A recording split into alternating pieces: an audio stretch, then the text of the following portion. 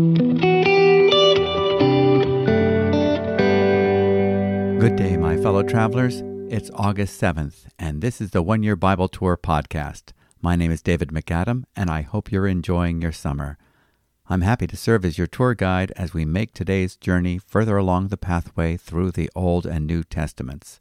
We've come quite the distance, but I want to encourage you, even if you've not been with us from the beginning or you've missed a day, get on board today and make it a part of your daily lifestyle to take in the full scope of God's Word, the big picture, the whole counsel of God.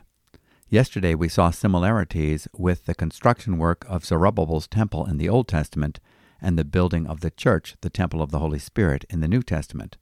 We learned that the priority before all else was that the altar be built.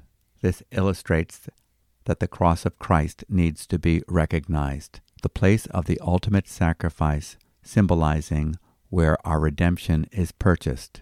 It is where our life with God begins. Then we saw how this construction work was halted by enemies of the cross, those who falsely accused the faithful of being insurrectionists. Although the work of God is opposed, God's purposes are not thwarted. Satan's name means adversary, and he stands against the will of God, the worship of God, and the progress of the people of God. We need to be aware of his tactics of lies and slander. We need to stand in our identification with Christ and his victory over Satan at the cross, and we need to resist the devil with the truth of God's Word. So let's pick up the story where we left off yesterday, Ezra chapter 4, verse 24, and I'm reading from the ESV, the English Standard Version of the Bible. Ezra 4, verse 24. Then the work on the house of God that is in Jerusalem stopped, and it ceased until the 2nd year of the reign of Darius, king of Persia. Chapter 5. Rebuilding begins anew. Now the prophets Haggai and Zechariah, the son of Iddo, prophesied to the Jews who were in Judah and Jerusalem in the name of the God of Israel who was over them. Then Zerubbabel, the son of Shealtiel, and Jeshua, the son of Jozadak, arose and began to rebuild the house of God that is in Jerusalem, and the prophets of God were with them, supporting them. At the same time, Tattenai, the governor of the province beyond the river, and Shethar-Bozenai and their associates came to them and spoke to them thus, Who gave you a decree to build this house and to finish this structure? They also asked them this, What are the names of the men who are building this building? But the eye of their God was on the elders of the Jews, and they did not stop them until the report should reach Darius, and then an answer would be returned by letter concerning it. Tattenai's letter to King Darius. This is a copy of the letter that Tattenai, the governor of the province beyond the river, and Shethar-Bozenai and his associates, the governors who were in the province beyond the river, sent to Darius the king. They sent him a report in which was written as follows, To Darius the king, all peace. Be it known to the king that we went to the province of Judah, to the house of the great God. It is being built with huge stones, and timber is laid in the walls. This work goes on diligently and prospers in their hands. Then we asked those elders and spoke to them thus, Who gave you a decree to build this house and to finish this structure? We also asked them their names for your information, that we might write down the names of their leaders. And this was their reply to us, We are the servants of the God of heaven and earth, and we are rebuilding the house that was built many years ago, which a great king of Israel built and finished.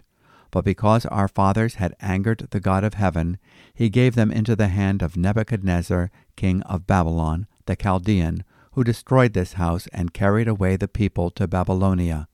However, in the 1st year of Cyrus, king of Babylon, Cyrus the king made a decree that this house of God should be rebuilt. And the gold and silver vessels of the house of God, which Nebuchadnezzar had taken out of the temple that was in Jerusalem, and brought it into the temple of Babylon, these Cyrus the king took out of the temple of Babylon, and they were delivered to one whose name was Sheshbazzar, whom he had made governor. And he said to him, Take these vessels, go, and put them in the temple that is in Jerusalem, and let the house of God be rebuilt on its site. Then this Sheshbazzar came and laid the foundations of the house of God that is in Jerusalem, and from that time until now it has been in building, and it is not yet finished. Therefore, if it seems good to the king, let search be made in the royal archives there in Babylon, to see whether a decree was issued by Cyrus the king for rebuilding of this house of God in Jerusalem, and let the king send us his pleasure in this matter. Chapter 6. The decree of Darius. Then Darius the king made a decree, and search was made in Babylonia, in the house of the archives where the documents were stored. And in Ecbatana, the citadel that is in the province of Media, a scroll was found on which this was written, a record. In the first year of Cyrus the king issued a decree concerning the house of God at Jerusalem. Let the house be rebuilt, the place where sacrifices were offered, and let its foundations be retained. Its height shall be 60 cubits, and its breadth 60 cubits, with 3 layers of great stones and 1 layer of timber. Let the cost be paid from the royal treasury. And also let the gold and silver vessels of the house of God, which Nebuchadnezzar took out of the temple that is in Jerusalem and brought to Babylon, be restored and brought back to the temple that is in Jerusalem, each to its place. You shall put them in the house of God. Now therefore, Tattenai, governor of the province beyond the river, Shethar-Bozenai, and your associates, the governors who are in the province beyond the river, keep away. Let the work on this house of God alone. Let the governor of the Jews and the elders of the Jews rebuild this house of God on its site. Moreover, I make a decree regarding what you shall do for these elders of the Jews for the rebuilding of this house of God. The cost is to be paid to these men in full and without delay from the royal revenue, the tribute of the province from beyond the river, and whatever is needed, bulls, rams, or sheep for burnt offerings to the God of heaven, wheat, salt, wine, or oil, as the priests at Jerusalem require, let that be given to them day by day without fail, that they may offer pleasing sacrifices to the God of heaven, and pray for the life of the king and his sons. Also I make a decree that if anyone alters this edict, a beam shall be pulled out of his house, and he shall be impaled on it, and his house shall be made a dunghill. May the God who has caused his name to dwell there overthrow any king or people who shall put out a hand to alter this, or to destroy this house of God that is in Jerusalem. I, Darius, make a decree. Let it be done with all diligence. The temple finished and dedicated.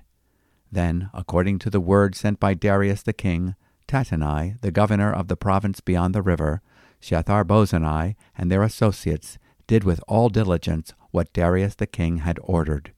And the elders of the Jews built and prospered through the prophesying of Haggai the prophet, and Zechariah the son of Iddo. They finished their building by decree of the God of Israel, and by decree of Cyrus and Darius, and Artaxerxes king of Persia. And this house was finished on the 3rd day of the month of Adar, in the 6th year of the reign of Darius the king. And the people of Israel, the priests and the Levites, and the rest of the returned exiles, celebrated the dedication of this house of God with joy. They offered at the dedication of this house of God 100 bulls, 200 rams, 400 lambs, and as a sin offering for all Israel, 12 male goats, according to the number of the tribes of Israel. And they set the priests in their divisions and the Levites in their divisions for the service of God at Jerusalem, as it is written in the book of Moses. Passover celebrated. On the 14th day of the 1st month, the returned exiles kept the Passover, for the priests and the Levites had purified themselves together. All of them were clean. So they slaughtered the Passover lamb for all the returned exiles, for their fellow priests and for themselves. It was eaten by the people of Israel who had returned from exile, and also by everyone who had joined them and separated himself from the uncleanness of the peoples of the land to worship the Lord, the God of Israel. And they kept the feast of unleavened bread 7 days with joy, for the Lord had made them joyful and had turned the heart of the king of Assyria to them, so that he aided them in the work of the house of God, the God of Israel. And this is the end of our reading today from the Old Testament portion from the book of Ezra. You may remember that Cyrus gave the proclamation in the last verse of 2 Chronicles, "Let him go up," 2 Chronicles chapter 36, verse 23, permitting every Jew to return to the promised land from their captivity in the Median-Persian Empire. They were invited to go up to Jerusalem to rebuild the temple. After Cyrus died, Persian officials, Rehum, Shimshai, and others, questioned whether this great work was properly authorized. They sent a letter to Artaxerxes, falsely accusing the Israeli remnant of rebellion. As a result, the work came to a standstill until the second year of Darius, king of Persia, in Ezra chapter 4, verse 24. This historical situation of the temple work coming to a standstill in the 6th century BC speaks to our present 21st century work of the gospel. The enemy will do whatever he can to bring the work to a standstill. We are workers together with Christ, building up the body of Christ through our preaching, teaching, witnessing, edifying, and various expressions of sacrificial service that contribute towards the goal of making disciples of all nations. When we move forward in faith, we can expect a counterattack. Satan is a hinderer in 1 Thessalonians chapter 2, verse 18. He is the accuser of the brethren in Revelation chapter 12, verse 10. Satan may attempt to stop the work, but at best he only puts it on pause. The story is not over. God is greater. The prophets Haggai and Zechariah are sent to encourage Zerubbabel and Jeshua, son of Jozadak. Zechariah reminds Zerubbabel that the hindering mountain of difficulty and opposition will soon become a plain. God is in control. In Zechariah chapter 4, verses 6 and 7, "Then he," that is the Lord, "said to me, Zechariah, this is the word of the Lord to Zerubbabel, saying, Not by might nor by power, but by my Spirit, says the Lord of hosts. What are you, O great mountain? Before Zerubbabel you will become a plain, and he will bring forth the top stone with shouts of grace, grace to it." Apparently, when the work stopped, people lost focus. They were no longer engaged in the godly endeavor of restoring the temple and suffered for it. They became preoccupied with themselves and temporal matters. Haggai would speak to their lapse into spiritual complacency, challenging them with God's word. "Go up to the mountains, bring wood, and rebuild the temple, that I may be pleased with it and be glorified, says the Lord." Haggai chapter 1, verse 8. So the Lord stirred up the spirit of Zerubbabel, the son of Shealtiel, governor of Judah, and the spirit of Joshua, the son of Jehozadak, the high priest, and the spirit of all the remnant of the people, and they came and worked on the house of the Lord of hosts, their God. We need the ministry of God's word to stir up the spirits of God's servants, lest we fall into a spiritual malaise. The success we read about in Ezra chapter 5, verse 2, is due to the ministry of God's word.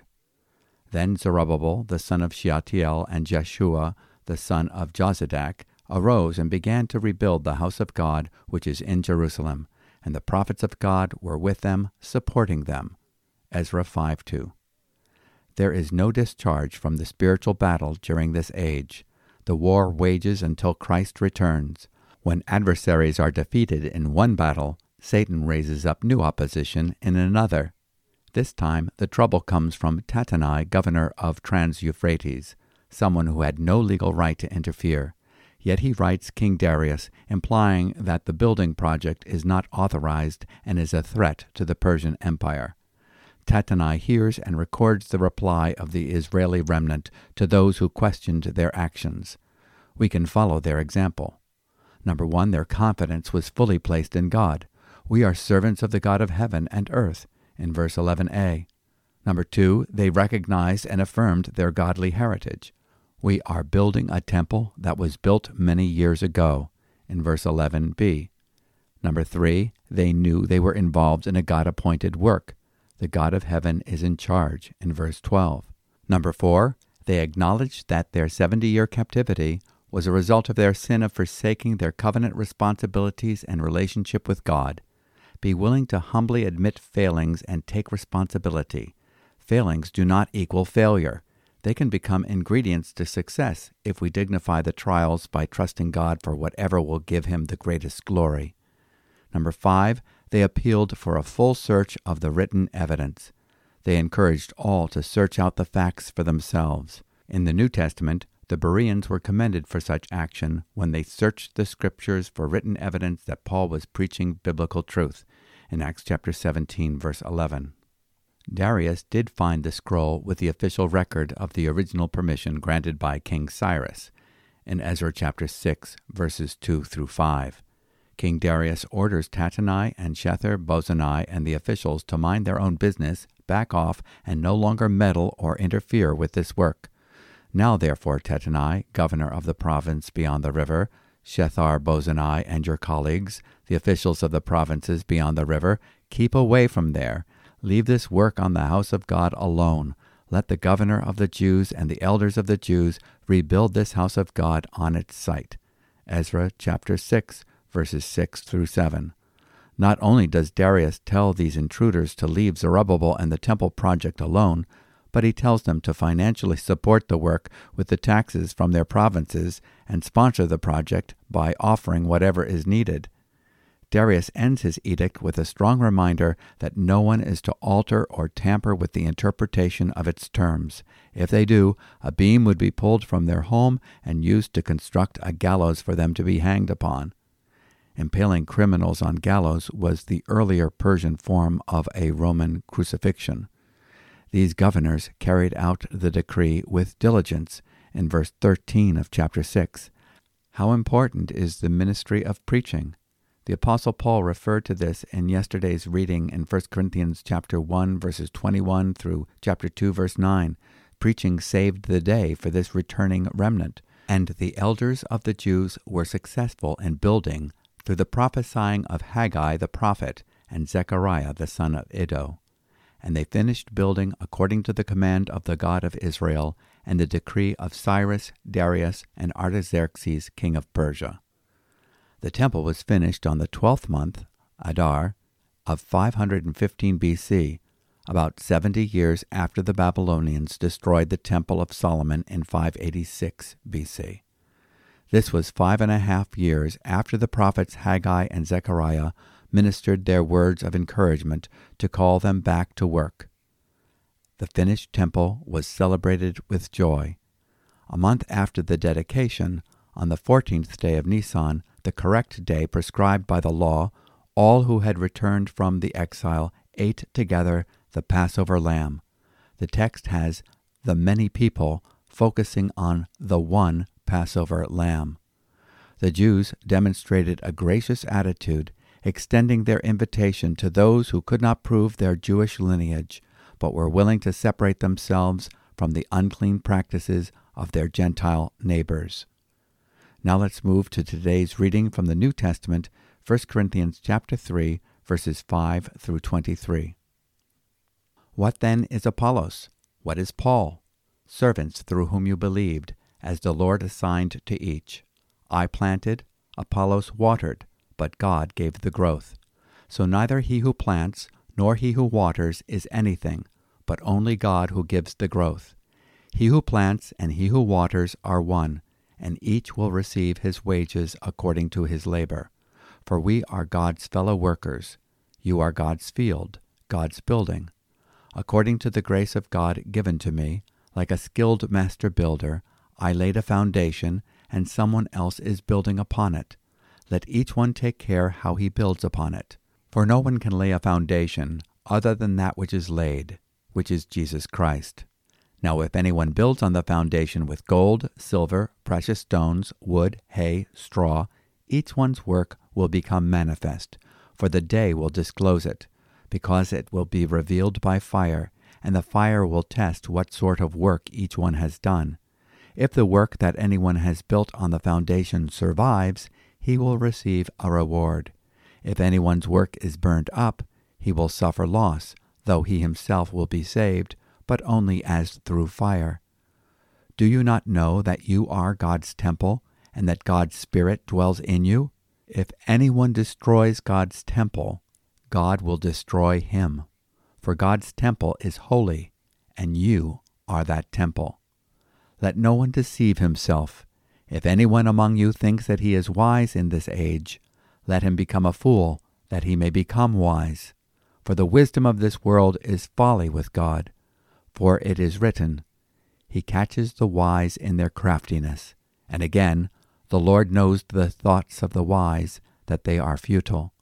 So let no one boast in men, for all things are yours, whether Paul or Apollos or Cephas or the world or life or death or the present or the future, all are yours, and you are Christ's, and Christ is God's.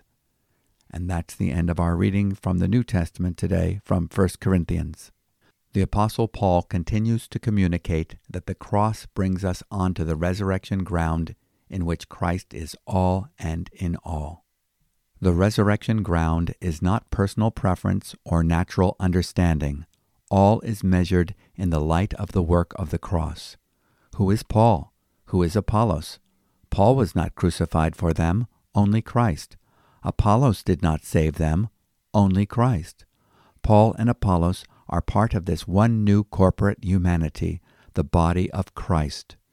Each member has a unique ministry, but only as a portion in the communication of the life of the whole.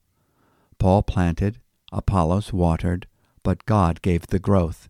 It is all God's work, and He is to get the glory. We are but servants who will be rewarded commensurate to the reality of Christ being the source and object of our works.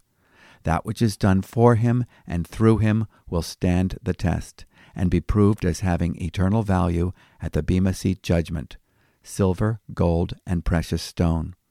Paul reminds the Corinthians that they are God's temple in Corinth. We cannot let the temple self-destruct by dividing into factions on petty issues of preference. Pride comes in many forms, but Paul warns of the danger of spiritual pride, those who would boast of having higher wisdom and higher experiences. We should not divide because we favor one portion over another, for in Christ we have all. So then, let no one boast in men, for all things belong to you, whether Paul or Apollos or Cephas or the world or life or death or things present or things to come, all things belong to you, and you belong to Christ, and Christ belongs to God. When we adopt divine viewpoint, we need never be jealous, envious, or feel like a have-not, for in Christ we have all things. Now let's go to the Bible's songbook and prayer book, the book of Psalms. Psalm 29, verses 1 through 11. Psalm 29, a psalm of David. Ascribe to the Lord, O heavenly beings. Ascribe to the Lord glory and strength. Ascribe to the Lord the glory due His name. Worship the Lord in the splendor of holiness. The voice of the Lord is over the waters. The God of glory thunders, the Lord, over many waters. The voice of the Lord is powerful. The voice of the Lord is full of majesty. The voice of the Lord breaks the cedars. The Lord breaks the cedars of Lebanon. He makes Lebanon to skip like a calf, and Syrian like a young wild ox. The voice of the Lord flashes forth flames of fire. The voice of the Lord shakes the wilderness. The Lord shakes the wilderness of Kadesh. The voice of the Lord makes the deer give birth, and strips the forests bare. And in His temple all cry, Glory. The Lord sits enthroned over the flood. The Lord sits enthroned as King forever. May the Lord give strength to His people. May the Lord bless His people with peace. And this is the ending of our reading from Psalms. This is what we do when we give God-honoring praise. Ascribe to the Lord the glory due His name. Psalm 29, verse 2. Verses 1 and 2 of this psalm eloquently call us to worship. Verses 3 through 9 remind us why we come to listen and not just praise. The voice of the Lord refers to the power of His word when it is spoken. Verses 10 and 11 remind us that the Lord is sovereign over all and that He is ready to supernaturally furnish His people with what they need. He gives strength and blesses His people with peace. Do you know the Lord as the strength of your life? Have you been blessed with peace? Therefore, having been justified by faith, we have peace with God through our Lord Jesus Christ. Romans chapter 5, verse 1. And now for our final stop on our Bible tour today, the book of Proverbs, Proverbs chapter 20, verses 26 and 27. A wise king winnows the wicked and drives the wheel over them. The spirit of man is the lamp of the Lord, searching all his innermost parts. The first proverb, in verse 26, highlights that it is important for a leader to discern evil and purge it whenever and wherever he or she can. The threshing wheel is a picture of the winnowing process of separating the grain from the chaff, the good from the evil. In verse 27, we learned that mankind is made in God's likeness and that he has a spirit within that is built for correspondence with God who is spirit, in John 4, verse 24. As spiritual beings, humans have an intellectual, moral, and spiritual capacity to search after God, but this capacity has been irreparably damaged by the fall. Mankind is a lamp that needs to be lit from the outside. The Holy Spirit needs to be joined to and regenerate the human spirit, birthing it with new life, in 1 Corinthians chapter 6, verse 17. Only then, when one is made to be light in the Lord, can the spiritual capacity for knowing and serving God be made possible. Have you come alive to God? Are you a lamp without a light? Or has the Lord of life become the light of your life? Let's take all of this to prayer. Thank you, Lord, for reminding us in your word that we are built into a temple fit for your dwelling place. Unto you be glory in your church both now and forevermore. We pray that we will prosper in the work of proclaiming your word, and that through the many ministries of the body of Christ you would draw the lost to your Son and build up the church which is his body. We are grateful for every servant of yours, mindful that some plant, some water, but you, O God, give the increase. We pray that the illuminating power of the Holy Spirit will kindle the lamp of our spirits and give us fresh understanding through the word today. In Jesus' name we ask it. Amen. I hope that you have found today's reading from the Word profitable. I certainly have found it to be fresh and relevant. If you have any comments or questions or you'd like to contact us, you can write us at podcast@newlife.org. And if you would like to know more about New Life and its ministries or how you can support us, you can go to our website, newlife.org, and also you can subscribe there to a written copy of our daily Bible commentary from the one-year Bible readings. So until next time, Shalom. God be with you.